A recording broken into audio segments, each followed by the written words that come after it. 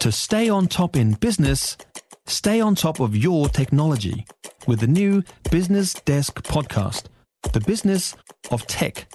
Listen on iHeartRadio or wherever you get your podcasts. You're listening to the Kerre Woodham Mornings podcast from News Talk ZB.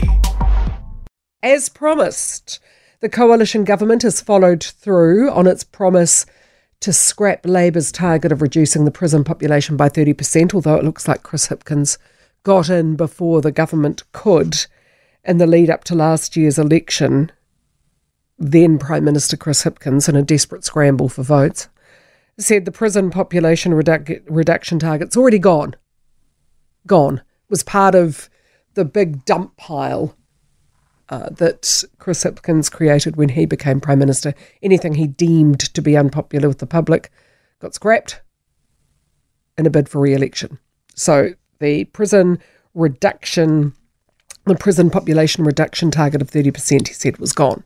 So the coalition government has confirmed that. No prison reduction target. They've also scrapped government funding for cultural reports, or S27 reports. Now, these reports have been around since 2002. Initially, they were funded by the Justice Ministry, and there were roughly 250 odd reports written between 2002 and 2017. Again, initially, they were seen as a way of members of an offender's whānau or family to stand up and address the court and give the judge insight into why this person was appearing before them. They weren't terribly successful because the judges weren't that jazzed on having somebody appear and address them when they might not be able to understand the intent of what was behind it or what the meaning was behind the address. And a lot of people didn't feel comfortable about standing up in court and addressing a judge. And another reason was that a lot of offenders appeared in court because they didn't have any whānau or family behind them. That was part of the reason why they'd gone rogue. Anyone can or could ask for a cultural report, but they are predominantly written for Māori who are appearing before a judge. So somebody cottoned on to the fact that this is a jolly good thing. Defence lawyers, especially those appearing on the, under legal aid, simply don't have the time to do a thorough investigation into an offender's background. They say they're just, there aren't the billable hours to do that. So you farm that out to somebody who will. And figures show the number of invoices for written reports approved by the Ministry of Justice rose from 74 in 2018 to 2,333 in 2021.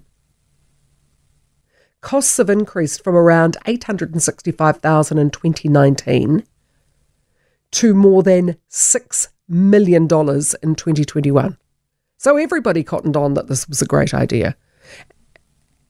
And when you look at the number of businesses that have been set up to write these reports, and you look at the testimonials from anonymous offenders and anonymous defence lawyers who say, oh, amazing, got home D when I wasn't expecting it, incredible, got 30% off what I was expecting to get, you can see why offenders would think, well, bloody hell, I'm going to get that, especially when you don't have to pay for it. You can still get a cultural report if you choose to pay for it. What has happened is that this government has said the taxpayer's not going to fund it anymore. Corrections Minister Mark Mitchell says cultural reports have moved away from being a way for whānau and family to support an offender into a cottage industry costing the taxpayer millions. It's important to remember that the cultural reports are important and they can give very good information and put good information in front of the judge. However, the intent of it was always to be a family member, a whānau member that actually knows the person and could get up and present either an oral submission or a written submission. It turned into this perverse, sort of twisted cottage industry where people that didn't even know the person going in front of the court were writing cultural reports in a way to try and quite simply reduce their sentence. And so, of course, we ended up with an over 200% increase in people out on electronic bail and a massive, all it did was transfer the risk back into the community. Absolutely.